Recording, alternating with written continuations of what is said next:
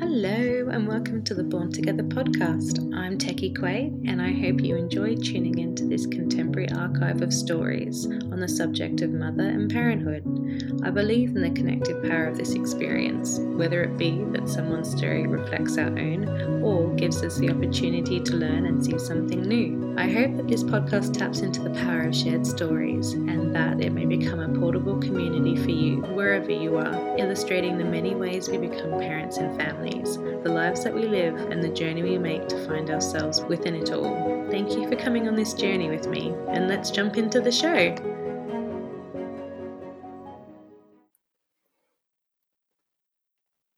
This week's episode with Adrienne Oliver holds a number of reflections on the experience of Black motherhood. We talk about Black mothering as an act of defiance, engaging in joy as resistance, and the cosmic reparations we are hoping to seed through our very existence as a new age of Black mothers. We also unpack the truth and weight of the work and hopes we hold for our generation and especially our children. I'm full of joyful thanks to Adrienne for coming on this journey and sharing such deep truths. It's an episode that offers connection for Black parents and people, and also critical contemplations to cultivate understandings held by non-Black persons. There's much to take away from this episode, so let's get into it now. Adrienne, hi, how are you? Oh, wonderful. It's so good to talk with you. I'm so excited to do this episode of the podcast, and people won't be able to see, but we're both wearing stripes and we're matching, so we're already in sync. That's right. We could feel it from afar. Yeah. Adrienne, would you maybe like to introduce yourself and share a little bit about you and your family for the listeners? Absolutely. So my name is Adrienne Oliver. I sort of began my professional work as a performer, and then through some journeying, I was in New York and then in New Orleans, and I came to motherhood there. My daughter was born in 2014, and at that time I was working in public schools, and so my background as a performer and filmmaker sort of informed a lot of arts integrated education that I did in public schools there. And when she was 2, I decided to come home to Virginia, which is where my family lives. And it was quite a shock to be 30s and back in my parents' home with a 2-year-old in tow. But it was also right for so many reasons. And so that was our sort of trajectory there. And I've stayed doing work around equity and anti-racism and inclusion in public schools, as well as sort of taking a pivot in my performance work, which I suppose I had always been a little bit frustrated to find myself like a cog in the wheel of other people's storytelling, and some bit of healing for me post, not really my daughter, but the relationship that preceded her, some bit of healing around that and reclamation of myself and my own story and ownership around a new stage in my artistry has been to become a writer.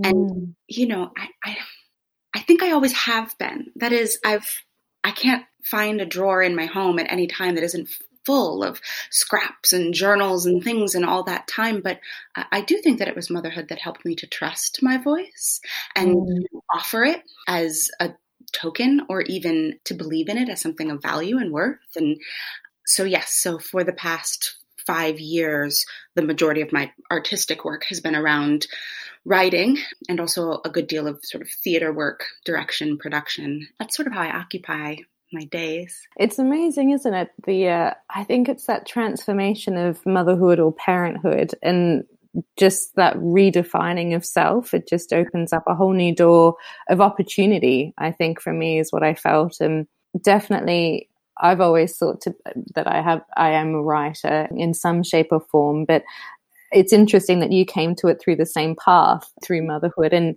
that's it, trusting your voice and its worthiness. And I don't know if it's somehow it's reflected back to you by seeing this little person, or if I've had to step up, if I've had to elevate my voice on behalf of this little person, or if it just gave me the space to step into this and accept it. I think it's quite an interesting, it's kind of cool to hear someone else echoing like, oh, I'm like, tick, tick, tick. That's exactly right. There is something when you speak to a child, and I did experience this in the classroom, that you speak to a child and they soak that in. And I did see the immensity of my words upon another person. You know, a lot of people in education or even writers will tell you, I've wanted to be this since I was 6 years old. I've always known. And I've never been that person. I did always think I'd be an actor, but it wasn't because I always knew it. It's because I always wanted it. Yeah. It was an external thing. I'm seeking that. And I never had a sense of I am one thing. I will always be one thing. And do you think motherhood has changed that now? I think you will always be a mother. To have something like motherhood and its permanence, yes, transformed for me tremendously how I conceptualized myself. I saw myself on a grander timeline. And that's part of what was able to put a bit of weight behind both the words I wished to share and also the urgency in sharing them, was the sense of I have a short blip on a grand timeline. And so I must be at work with this time. And the legacy that I build with my child and that I help to carve for her or on her behalf is monumental. Yeah, and it mirrors something that I need to do beyond that as well. So yes, motherhood changed that for me deeply. And do you think as well, I know for me, it's been a journey of intergenerational connection. I think I've gone back and not necessarily that, I've been talking to my grandmothers and that, but just I've understood myself in that place of time, like you said, on that scale. I feel like I've gone back as well as being propelled forward through my daughter. It's positioned me differently to how I existed before becoming a mother. I often hear mothers speak of how, I think that idea is resonant, that we see there is something that comes after us. Before us, right? And so there is this kind of potential for almost like a pendulum that we see. Yes. We're moving along. I will also name that to pause in that and look around and see that there is within me right now and amongst my community there. I remark often that my work is to become a worthy ancestor. And I think that's work that's right now. And I think it's work for the future. But I also know that it was set up in the past. Yes. And it's happening in community. So it's not just me. It's not my work alone to become that. It's my job to pause and really see all of the history and legacy and potential of this moment. And that is exhausting. Yeah. I feel like I'll say it and I'm like, oh yeah, no wonder. That's pretty tiring. Just existing as a human. Oh my God, I'm exhausted. Right. But motherhood is nothing if not constant. And I suppose at some point I came to the realization that if I'm going to be working all day, every day in this dynamic, I will be served by it as well. Yes. That's amazing. It's so true, isn't it? It's not just for you to give, but what actually opens up and comes back to you. Right. Yeah, there's a reciprocity in it. That's the word. Yeah.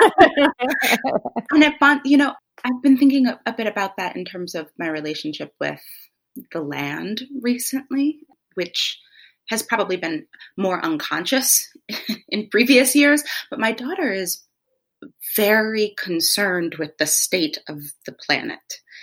And that is a concern that she comes to earnestly and independently. And so my learning curve has been steep to try to support her understanding, right? She's sick and she's so chatty about all things. And so her inquisitive nature demands not just that you have an answer, but that you be willing to seek out that information with her. And so to journey along with her. Right, that's right. And that seeking is so joyful.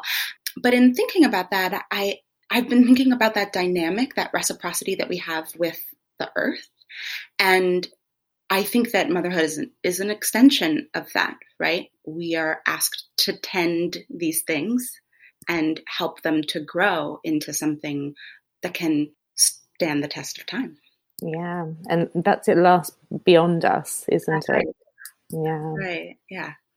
And Adrienne, would you describe yourself as being a solo parent? Is that how you see yourself, or a single mom? Yeah. Or I don't know the term that you employ for I your know. existence. I appreciate you asking. I suppose I do use the term single mother in part because as a Black woman, it feels important to me to say I am a Black single mother, because I think that the connotation of Black single motherhood is so distant from my experience of it, for better or worse, right?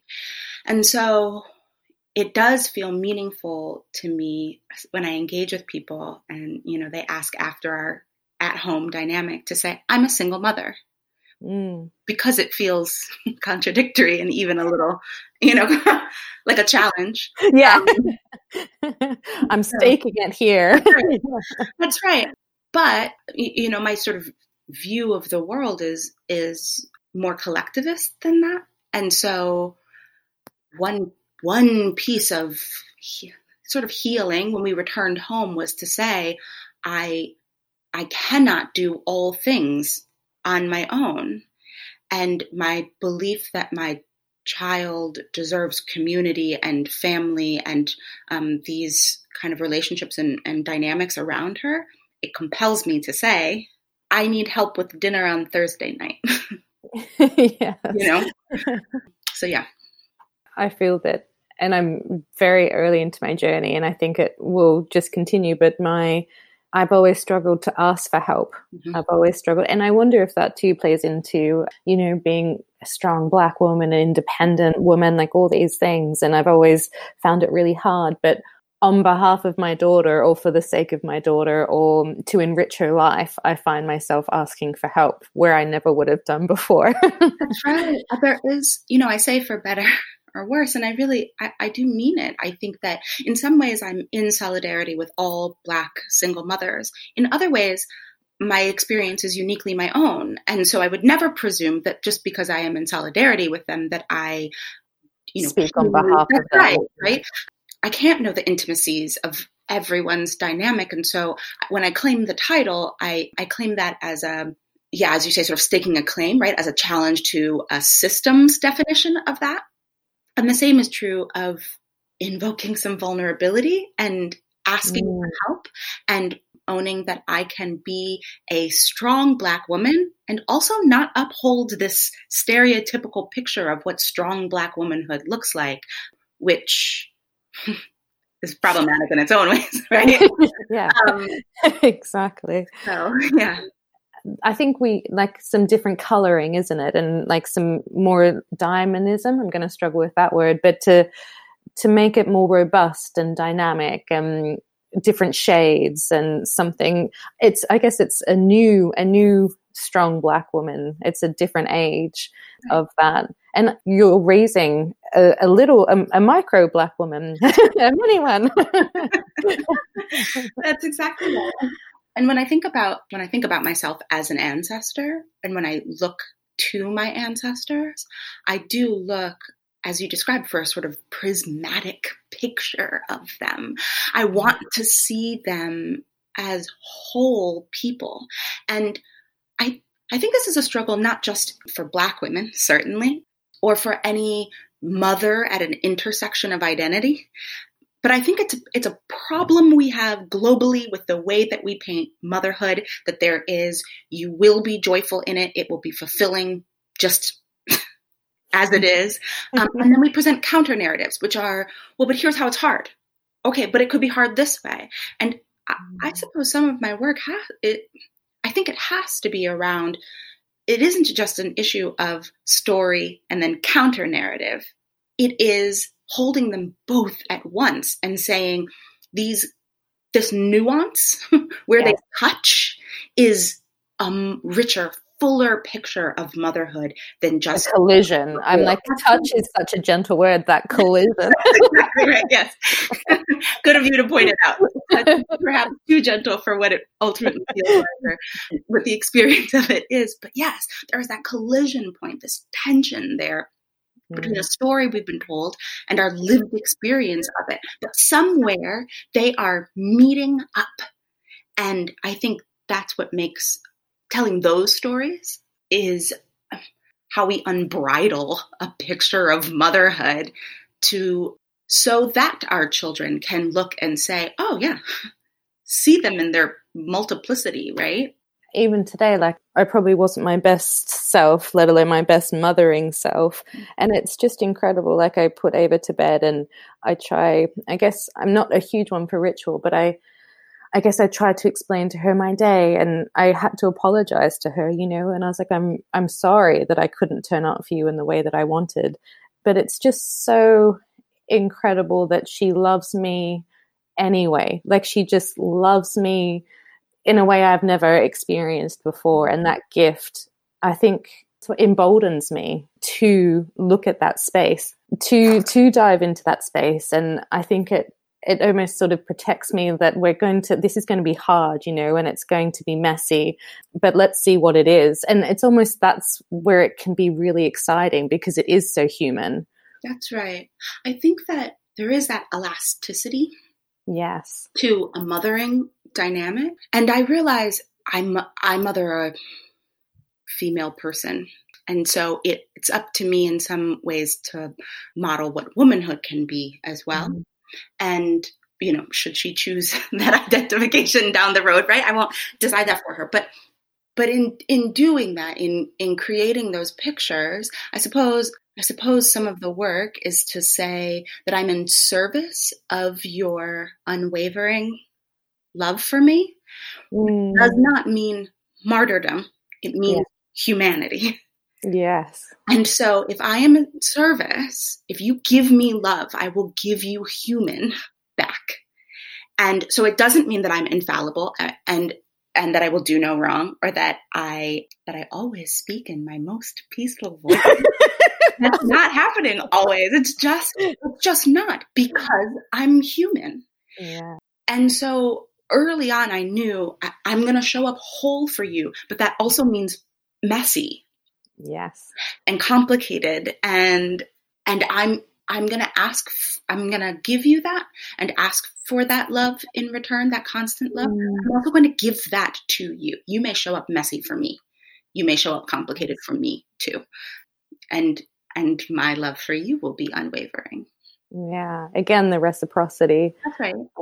I was thinking as well, it's such an interesting time. I think this year I've been reflecting on, I guess, the experience of lots of our foremothers and Black women who have come before us. And there is such a lack of their stories from their own words. And, you know, for us to come with our words and to be able to put down our story ourselves, I think I feel called to do that. I feel called for all those who were messy and complicated and human and real people who lived their lives, and their value has been jotted down in monetary terms. It's been, you know, the way their lives have been quantified. It's horrific, and it feels, freeing, and also a heavy burden in some ways to be moving forward with this.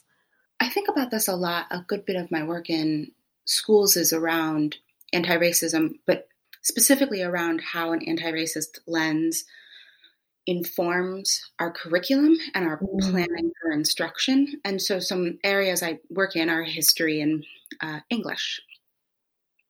And two of my favorite areas. I love that. But yes, and this year, as we've been doing a bit of writing, I say a bit, a complete overhaul of the curriculum for U.S. history within our school district, which is lofty work that hasn't come without its, not just challenges, but pushback, right? One of the things that has been really sort of stunning to me is that our prioritization of the written word means that if stories were not captured on paper, it's unlikely that they were preserved and elevated. But in a community sense, and specifically within a Black community, the prioritization of told, oral, spoken story and dialogue means that they are preserved and they are uplifted. And so it's about sort of divesting from the written word so that we can find and get access to those stories. They aren't I suppose I've discovered that they haven't been so much erased as quieted. Yes. And so my work there then is to amplify them. By that same token, I am a writer. And that is how I come to be heard in my time. And it does feel like an endeavor in dismantling a system to demand record of my time and my mothering and my work in this moment. If only to capture it so that it can't be quieted. Yes. So we are history, I think, is the thing. We forget so often we are history and we look back, but what we're doing now, I think, is what you've been saying. We are history. Everything what we're doing now to be an ancestor of value, a worthy ancestor. Yeah, it's about curating history now. It's to have that power is awesome in that larger sense. It is. And so then I think mothering becomes justice making, right? Yes. Mothering becomes a practice in building and creating sustainable, just systems. And in that sense, I do see that it is not birthing people or mothers exclusive. I think if we conceptualize mothering as creating justice, there are more of us engaged in that than we might initially identify, because for whom are we creating that justice? Someone beyond ourselves, right? We are thinking that this is something that will sustain for a next generation. So whether you have a child or are mothering a child or whatever your relationship is there, you're doing that on behalf of children. And so I think that's, in that way, I can't really be lost in this work because it is, it's sustainable so far beyond me. Yes. Yeah. It's an investment made in the future, for the future, on behalf of the future. And I definitely think mothering, especially Black mothering, a form of resistance. That's right. And time again, we have seen that space has been attacked. And it's been so purposeful, that's the dismantling of everything, of community, of history, of identity. And I think it's that reclamation and that sovereignty and stepping back into that is tremendous. It's a tremendous thing to do. I love that word, sovereignty. I love it for the immensity of it. Yeah. And how it makes me want to sit up a little straighter. But there is, in the United States specifically, right? Black and Indigenous motherhood has been violently, dehumanizingly disregarded and weaponized to build a nation. And so that remains true. And I can, in thinking about holding sort of parallel or contradictory consciousnesses at one time, I can hold that legacy as true in my mind and embody it without embodying the violence. And so in that way, I think joy is resistance. And so practicing and engaging in joyful motherhood, both for myself and together with and for my child, is a way to, it feels almost like psychic or cosmic reparations, to go back to do some repair generationally and say, I exist joyfully. I cannot imagine my ancestors wanting more for me than joy in my days, than peace in my motherhood, than comfort in my body. Those things are freedom and liberation, perhaps, and potentially more so than policy or law could make true, right? I think that might be one of the truest things I've ever heard. I'm about to start crying, just the thought of my ancestors wanting nothing more than that for me. And especially now being a mother, that is all I want for my child. That's all. It's yeah, It's incredible. I'm like, oh, pull it together, Techie.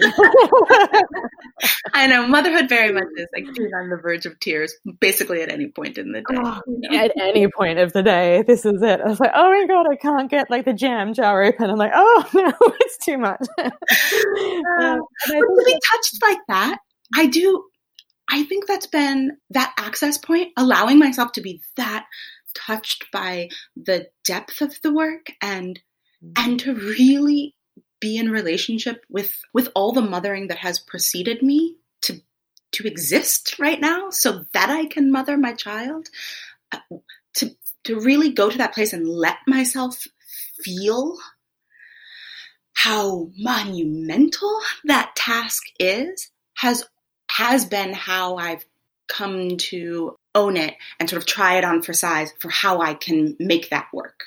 Because there is a good amount of shaming and sort of like additional burden we place on mothers to love every minute of it. Yes. Yeah. Just be so satisfied by every task of it, right? So much so that it can feel challenging to say, this is a lot. This is a lot of work. The motherhood is hard, and no one really prepared me for how hard it will be. And the value placed on that is minimal, like it's non-existent. Like society does not value mothering. No, I am still waiting for my first check for mother. Any day now, it's probably going to come. It's a backlog, I'm sure. But like there's no system set up to actually support you through that time. And so it does fall to us then to dismantle that picture, but it's easy.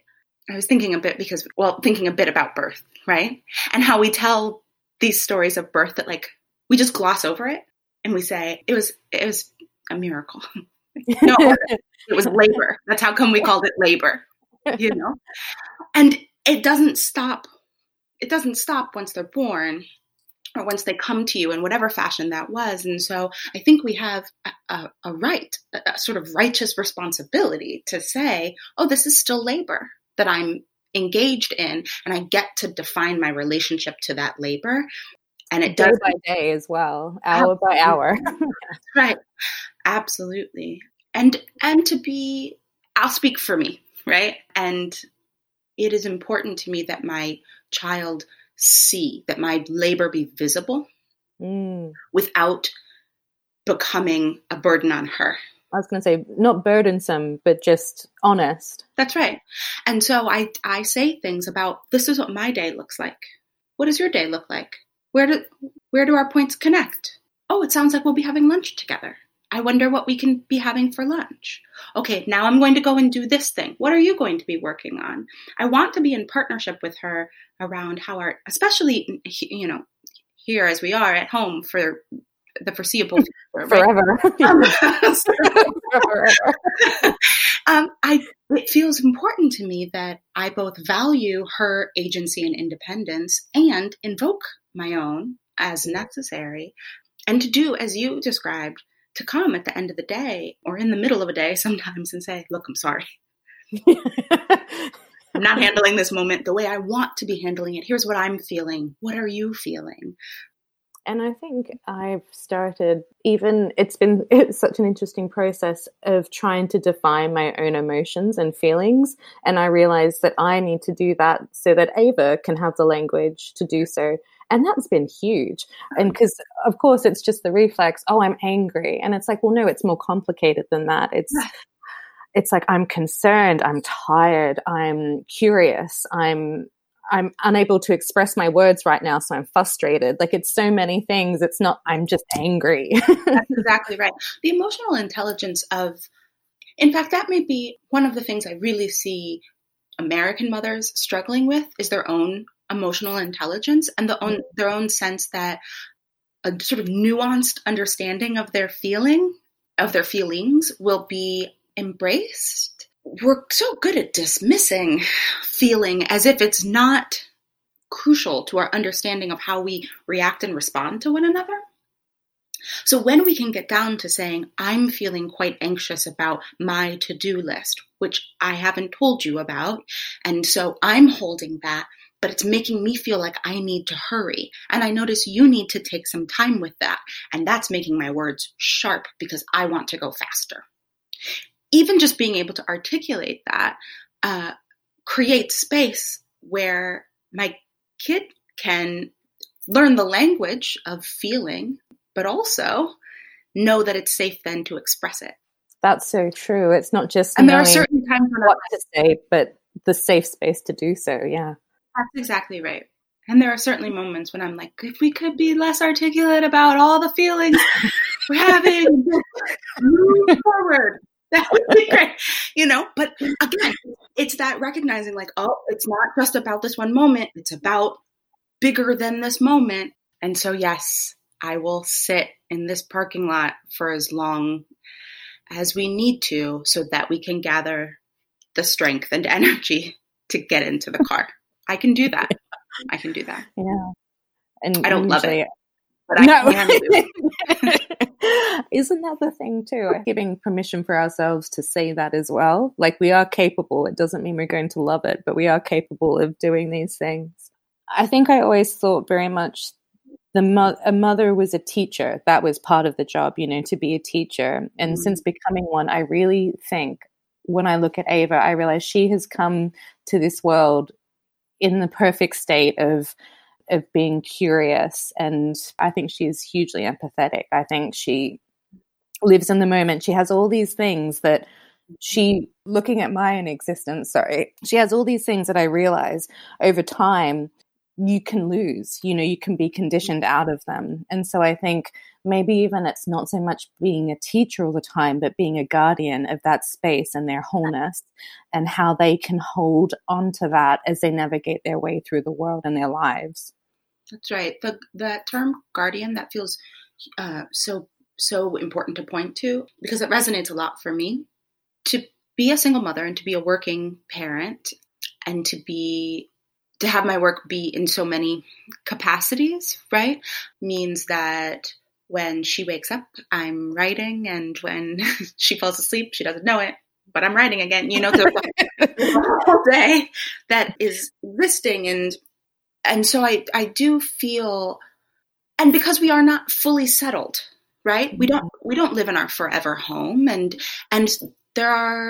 we're sort of growing together into spaces we want to occupy. And, maybe we move here one day and maybe we do, those dreams still exist and we share them together. And so being a guardian is saying, I remain a safe repository for your existence. I have housed you. I will at least, and this is true for me because I birthed my child, right? I have housed you. I will continue to house you. There is not a version of you that can come back to me and not find nourishment in any way that you might need it. That is my ongoing job.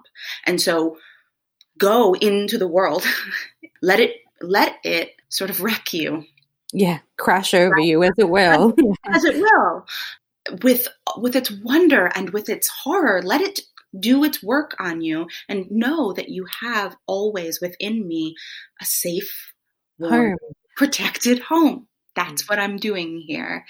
I don't know if you feel it very strongly being a single mother and that sort of unity between you and your child, but home is a person rather than a four-wall place. I think the redefining of family, of home, of all these things is going to be so important as the world continues to change. Our lives, even just this year, it has just, everything's been dismantled the way that we thought the world can be on so many ways.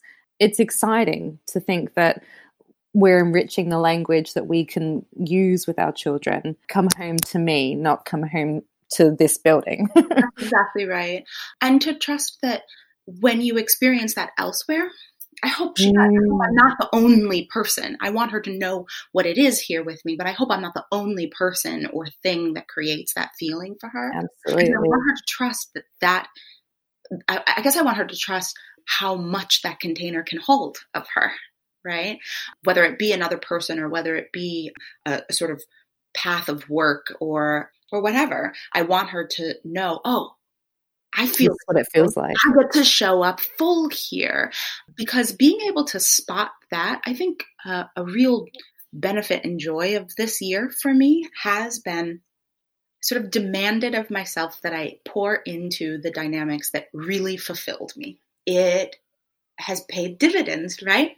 Because those relationships are flourishing, that those pieces of myself that I poured into, I see them having taken root.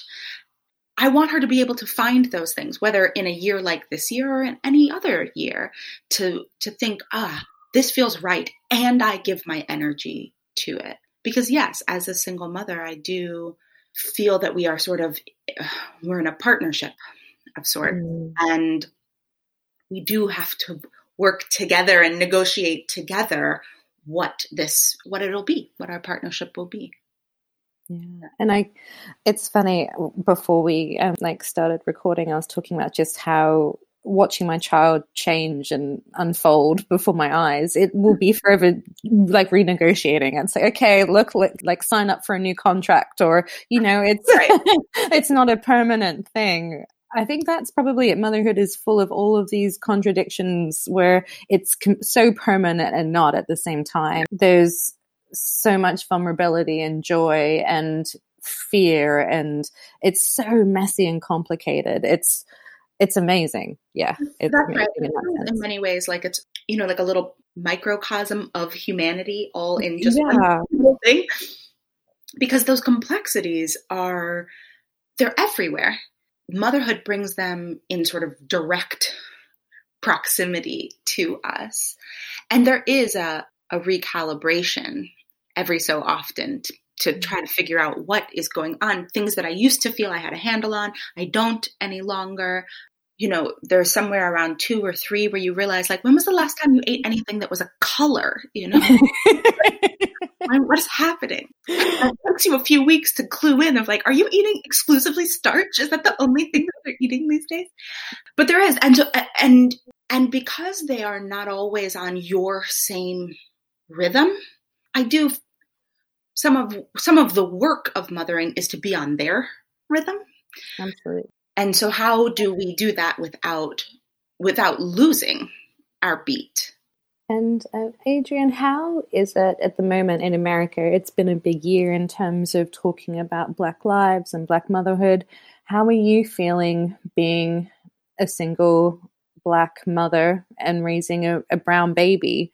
Are you feeling different maybe to how you were at the start of the year about what the world can hold for the future of your daughter, of your child? That's such a fascinating exploration. In some ways, I feel safer. And when I say that, I have to own that it's because we're home. Because I do feel that I have some protection of her space and her body here, and of my own body and space. I also say that recognizing that 2 weeks ago, a man was shot with his keys hanging in his front door as he walked into his home, right? And so I don't know how to say this is a protected space or it's not, because I think my experience of Blackness in America is that I'm never safe, right? And a trip to the grocery store is a fatal. Yeah, and that's where the joy element actually becomes even more important to me. And I know that I know it has been, I've said it and it has been met with some sense of perhaps that's sensational. But truthfully, there could be a day when I'm dead in a street, and I need my moments until then to be joyful. I need my daughter to know me as joyful, so that whatever this country gives to me, I gave it joy. I gave myself art and love and compassion. I told the truth about my time here, and I stoked a certainty in my child that she is worthy and of value simply because she is a being on earth. And I must do those things because there is a reality of our lived experience here. I also think of that ancestral piece and know that I enjoy a relative comfort that no generation before me has had. And that comes on the back of protests and movements and voices and labor to bring us into this moment. And so I am compelled with as much urgency as my joy to like shake the rafters and point to the injustices that are riddled across our experiences. So this year here has been in many ways overwhelming. It seems like such a simple word for what it really has felt like, but I suppose I do remain grateful for the pause, for the global pause, because nothing that has happened this year to or for or by Black people has actually been different than years prior. It's that, isn't that interesting? I find that so true. Yeah, we've been doing this. We've been having these conversations forever. This isn't new. Yeah. This is an awakening for white people. This is what this year is. Black lives lost. Black lives murdered this year. They were murdered last year. I sincerely believe they'll be murdered next year. I'm not so naive that I can't recognize that though there is consciousness or though there has been some awakening, we're not done. This work is not done, right? While things were starting to unfold in June, for me, it was a hard one to work out where I sat with it all, because that's exactly it. Like I guess I didn't want to be a pessimist and thinking this will not affect change, but I knew this wasn't it. This wasn't the finish line. This wasn't the end. And I know the dialogue that was happening, it was sort of for people where this was the first time they were coming to it, that's how they were approaching it. That's and I thought, no, but if you look over the course of history, this has happened for every Black life. That's multiple times, many times, and this will continue to happen. And I think it's something I feel so deeply heavy with, in thinking that it will probably not be resolved within my lifetime. This is, again, that it's going to fall to the shoulders of my child and her generation. And I think it's a burden that we probably don't talk about a lot as a Black parent, as a parent where you are facing oppression. When you dislodge that, when you pass that on to your child, that's a huge thing. And it's like you said before, like the one thing that you would hope for your child is joy and safety, and just to get to take the richness of life with both hands. That's right. It's been an interesting year in really appreciating, I think, like you said, the pause, but knowing that this isn't it. This work hasn't been done.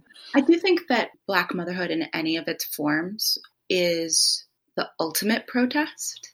It is the ultimate refusal to be silenced, to be erased, to be passed by. It is a defiant act. And I don't know if it's pessimistic to say, this won't happen in my lifetime. My child will be fighting. Not even just because it's realistic. If it weren't this, there would be another strife. We're human. Mm-hmm. We would create a thing. There would be arbitrary systems, because that's what humans do, right? So if not racism, then what? I don't. It's not that I want her or all of our lives to be completely free of any tension or struggle or battle ever. In fact, I think that there is some urgency that brought to our lives when we can say, I am emboldened to point to a way that I better this shared experience, right? And growth, absolutely. Right. Yeah. And so though I wish it wasn't against her personhood, I wish I could offer her a world that was not as fraught for her and her Blackness. I wish that I could do that.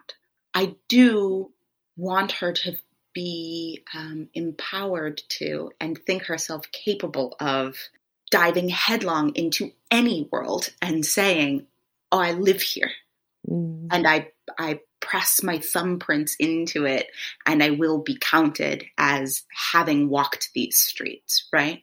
That is, I think that's mothering. If she leaves me to do those things, whether it's today or, amongst her friends at school, if it's, when she's playing in the yard, if it's when she goes to a university, if she chooses, if it's in her relationships down the line, or if it's with her own children, ultimately, I want her to know that she is not only deserving of that, but that she has been brought to know herself and to embrace and love and demand that she get that space. I think alluded to it earlier, and it's something I really believe, and I probably won't say it as articulate as you did, but bigger than changing the policies and the laws, it's the hearts of the Black people themselves, of ourselves, that we feel that we can demand more of life, that we can ask for our share, that we can occupy all of these spaces. That is, I think, the thing I've been seeing more and more, and I hope it just continues to flourish, along with our potential and our celebration of ourselves, of our skin, of our Blackness, of our history, of our community, of our future. That is where the biggest change maybe we're going to see in our lifetime is going to occur. Absolutely. And I feel I see generations before me that pushed at policy and pushed at legality. And I also see that some struggle there is that, so laws change, but that which we call legal or illegal is not necessarily what dictates the experience of a life. And so, like you, more exciting to me than what's on paper and who signs what is how my people live a day. Yes. And if we are living our days with clarity of our legacies and determination towards our purpose, if we are expressing our artistry and sharing our voice, then I think we are enriching and enlivening a world. And that, to me, is perhaps the work of our generation. To say, I'm not really asking for permission. I'm taking it. I'm taking it. Yeah. This is it. We're done with that. Right. I was just thinking, Adrienne, too, earlier you were talking about your connection with the land, and through, I guess, your daughter pulling you in. You live in Virginia, which in my mind would have been land occupied by slave owners, where people were enslaved to pick cotton, to mother generations of slaves. Like, there's so much darkness there. How do you... I have to be really honest, it's one of the things that I really found hard about the thought of going to America is the souls that are there, the sadness, the grief, the darkness, the horror that land has seen over time.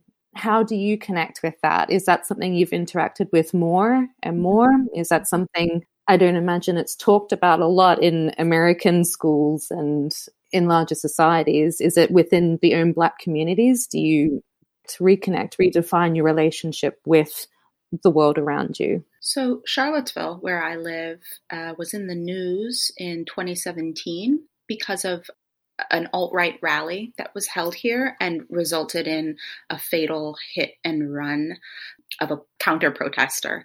And so it was odd to watch our city become a hashtag.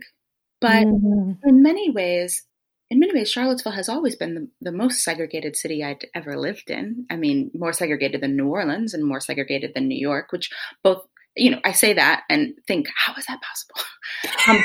But it's possible because, in 1619, when Africans were brought to this country, they were brought to what is now called Virginia, right?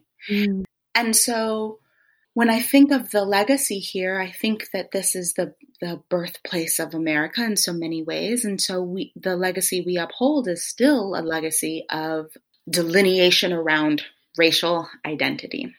And race and class are inextricably tied. And so that shows up in our interactions with the land, and it shows up in where we live and, what cities are ours or are not ours, or what feel like they are not ours. I think often, I'll be paraphrasing, but it's James Baldwin who says that. I mean, if there's someone to paraphrase, right? Exactly, yeah. Mostly I read Baldwin and I'm like, why does anyone else write anything ever? Yeah. We'll put down our pens now. Never mind. We'll just give up now. But he says that, I love America more than any other country. And so I reserve the right to criticize her. I'm nodding my head so vigorously. I was like, yes. And I think this is the one. Yeah. For all of that, like, horror that's in my consciousness, mothering in this city, in this state, in this country, I also have the sense of responsibility to that. My ancestors were here. And so I don't just want to cut and run entirely, because my living and my working is in conversation with that history. And so to be here and to stay in it is its own protest, I think, and then 3 times a week I wake up and think, I'm probably moving to Paris. Can we just go somewhere completely different? I'll go somewhere else. and who knows? Mostly because on some level that dream is just because it's a dream. It's a dream to hold, and I love that, right? But I am here, and I mother here, and I work here because it poses those challenges, and because it demands of me a kind of consciousness. I think perhaps the greatest fear I hold about next year is that we will abandon this awareness that has been brought to our door. It's not new for everyone, but for those for whom it is new, my fear is that they will let it fall by the wayside, because to hold that awareness and still go about your day is weight. It is weight upon you. It's heavy. It really is. It really is. I think that's the hardest thing to my partner. He's white, and I think that's a thing that I have to constantly remind him as well, that my everyday, I carry this with me, and it's been from childhood. I have felt this weight, and I think as I've gotten older, it's become more complex. I've gained clarity in some areas, and then it's murkier in others. Becoming a mother has just blown it all wide open again. But there is a weight that we carry with us every day, that we sleep with, that, it's constant. It is a constant. Absolutely. And I think the paradox of believing that joy is its own resistance is that I seem joyful, and so people don't anticipate that underneath that joy is a kind of seething understanding of the state of our nation, or the state of the Black woman, or the state of the Black mother, or the state of the Black child, right? So there is a bit of challenge there too, in ensuring that, I don't know, but I don't want to be one or the other. Yeah, I've never sought that, and so showing up whole then becomes the task of the day. And as many days as we are given, really, I do. As I'm getting older, I think I'm realizing to grow old is a privilege. To be given another day is a privilege, and I think, there's so many things that are teaching me that and showing me that, and having my daughter here is definitely probably one of the greatest examples that I've been given in my life. That's right. I feel very much the same. And, navigating that, I feel sort of compelled to say that when we partner with, or when we share intimate, dynamics with, whether romantic or otherwise, with people who who don't share our, I mean, right. I can claim love and joy in my Black womanhood, even as I know both race and gender are constructs, right? I like wish to dismantle both of those things. And also I'm a Black woman and right. So I know that it's that, right.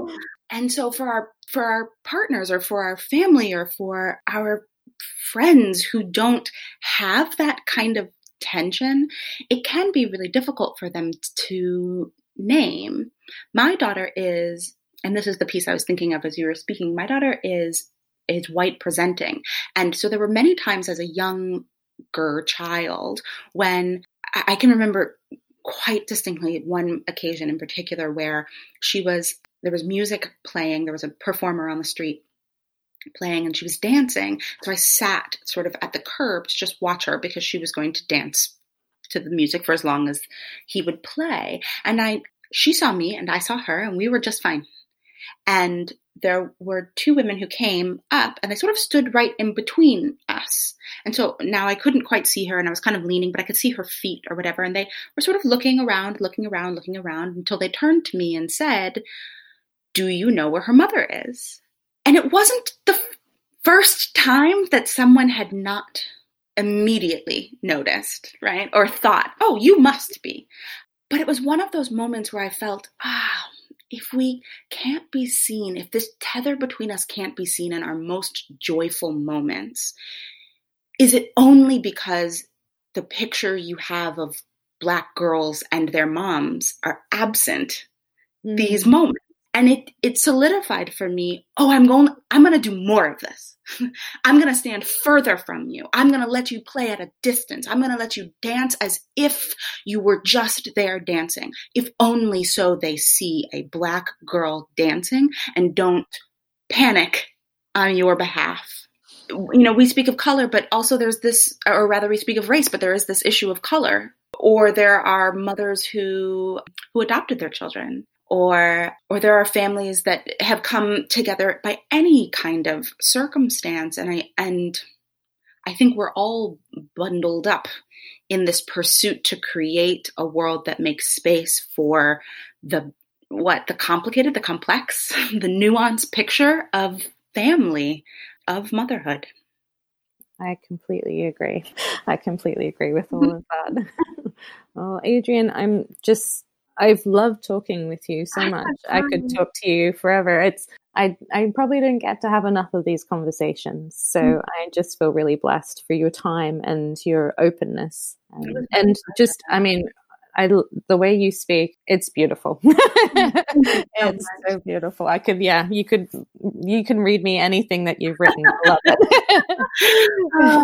it. This was so special. And for as much as I talk to myself or in my writing work about these ideas, it feels really precious to be able to talk about it in community and in solidarity. And I'm really grateful for it.